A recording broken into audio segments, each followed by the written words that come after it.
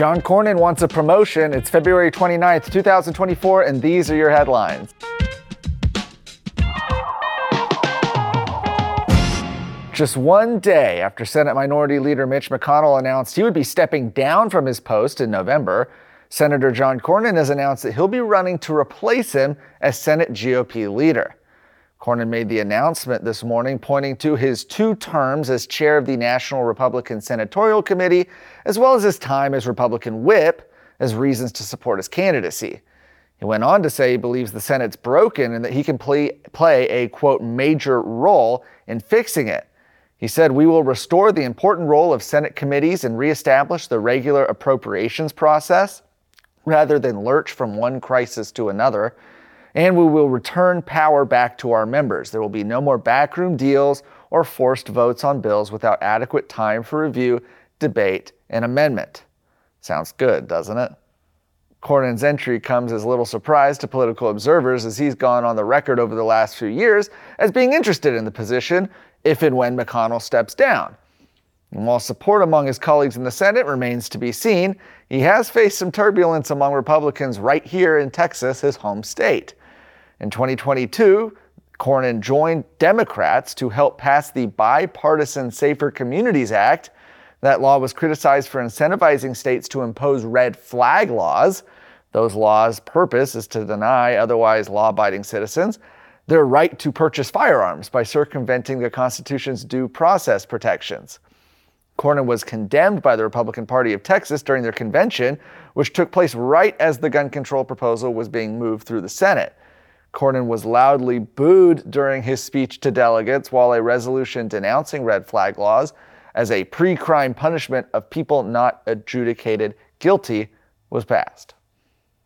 A poll of Republican delegates in Texas found that 67% disapproved of the senior senator at that same convention.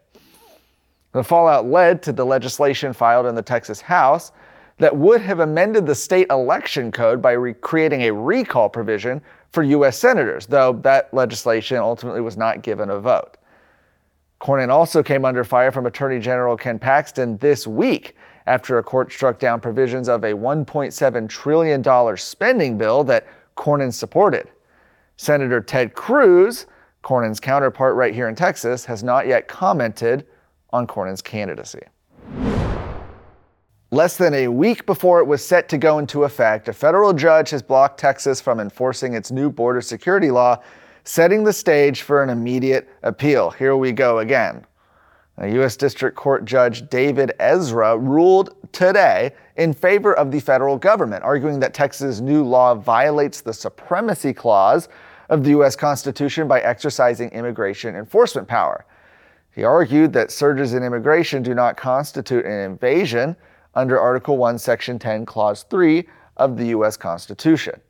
That law in question, Senate Bill 4, and that creates a new state crime for entering Texas illegally and authorizes Texas law enforcement to arrest and prosecute those who cross the border illegally anywhere in Texas. During Governor Abbott's signing of the measure, he addressed the confusion around the supremacy clause, saying that the authors of the U.S. Constitution foresaw a situation when the federal government would be inattentive to states that face charges at their borders. Representative David Spiller, who authored the proposal, told Texas Scorecard he believes SB 4 is completely constitutional because it's not in conflict with the precedent set in Arizona v. United States, which was a previous Supreme Court case. It's not preempted by existing federal immigration law. It's not in conflict with existing federal immigration law. And Texas has the absolute constitutional right, authority, and ability to protect and secure its borders and its sovereignty. Now, the bill was set to go into effect on March 5th. Texas immediately appealed the ruling, though, to the Fifth Circuit Court of Appeals, with Attorney General Ken Paxton saying Texas has the clear right to defend itself from the drug smugglers, human traffickers, cartels, and legions of illegal aliens crossing into our state as a consequence of the Biden administration's deliberate policy choices. Are you worried about your kid's future? You should be. I'm Charles Blaine with Texas Tomorrow. This is a show where we're going to talk about the issues and the people that are pushing the policies that concern your family, your home, and your kids. Catch Texas Tomorrow every Thursday.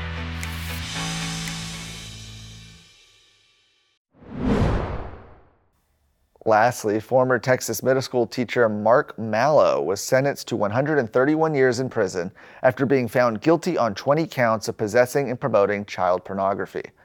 Charges against Mallow included using the Snapchat app to send images and video of young boys engaged in sex acts, using the Grindr app to solicit a picture of a 14-year-old boy's genitals, and using the Telegram app to share images of child sex abuse, showing victims as young as infants. Absolutely horrendous. A state judge in San Antonio imposed consecutive sentences for each count due to the shocking nature of the crimes. Under Texas law, possession of child sexual abuse material is a third-degree felony, punishable by 2 to 10 years in prison. Possession with intent to promote child pornography is a second-degree felony, punishable by 2 to 20 years in prison.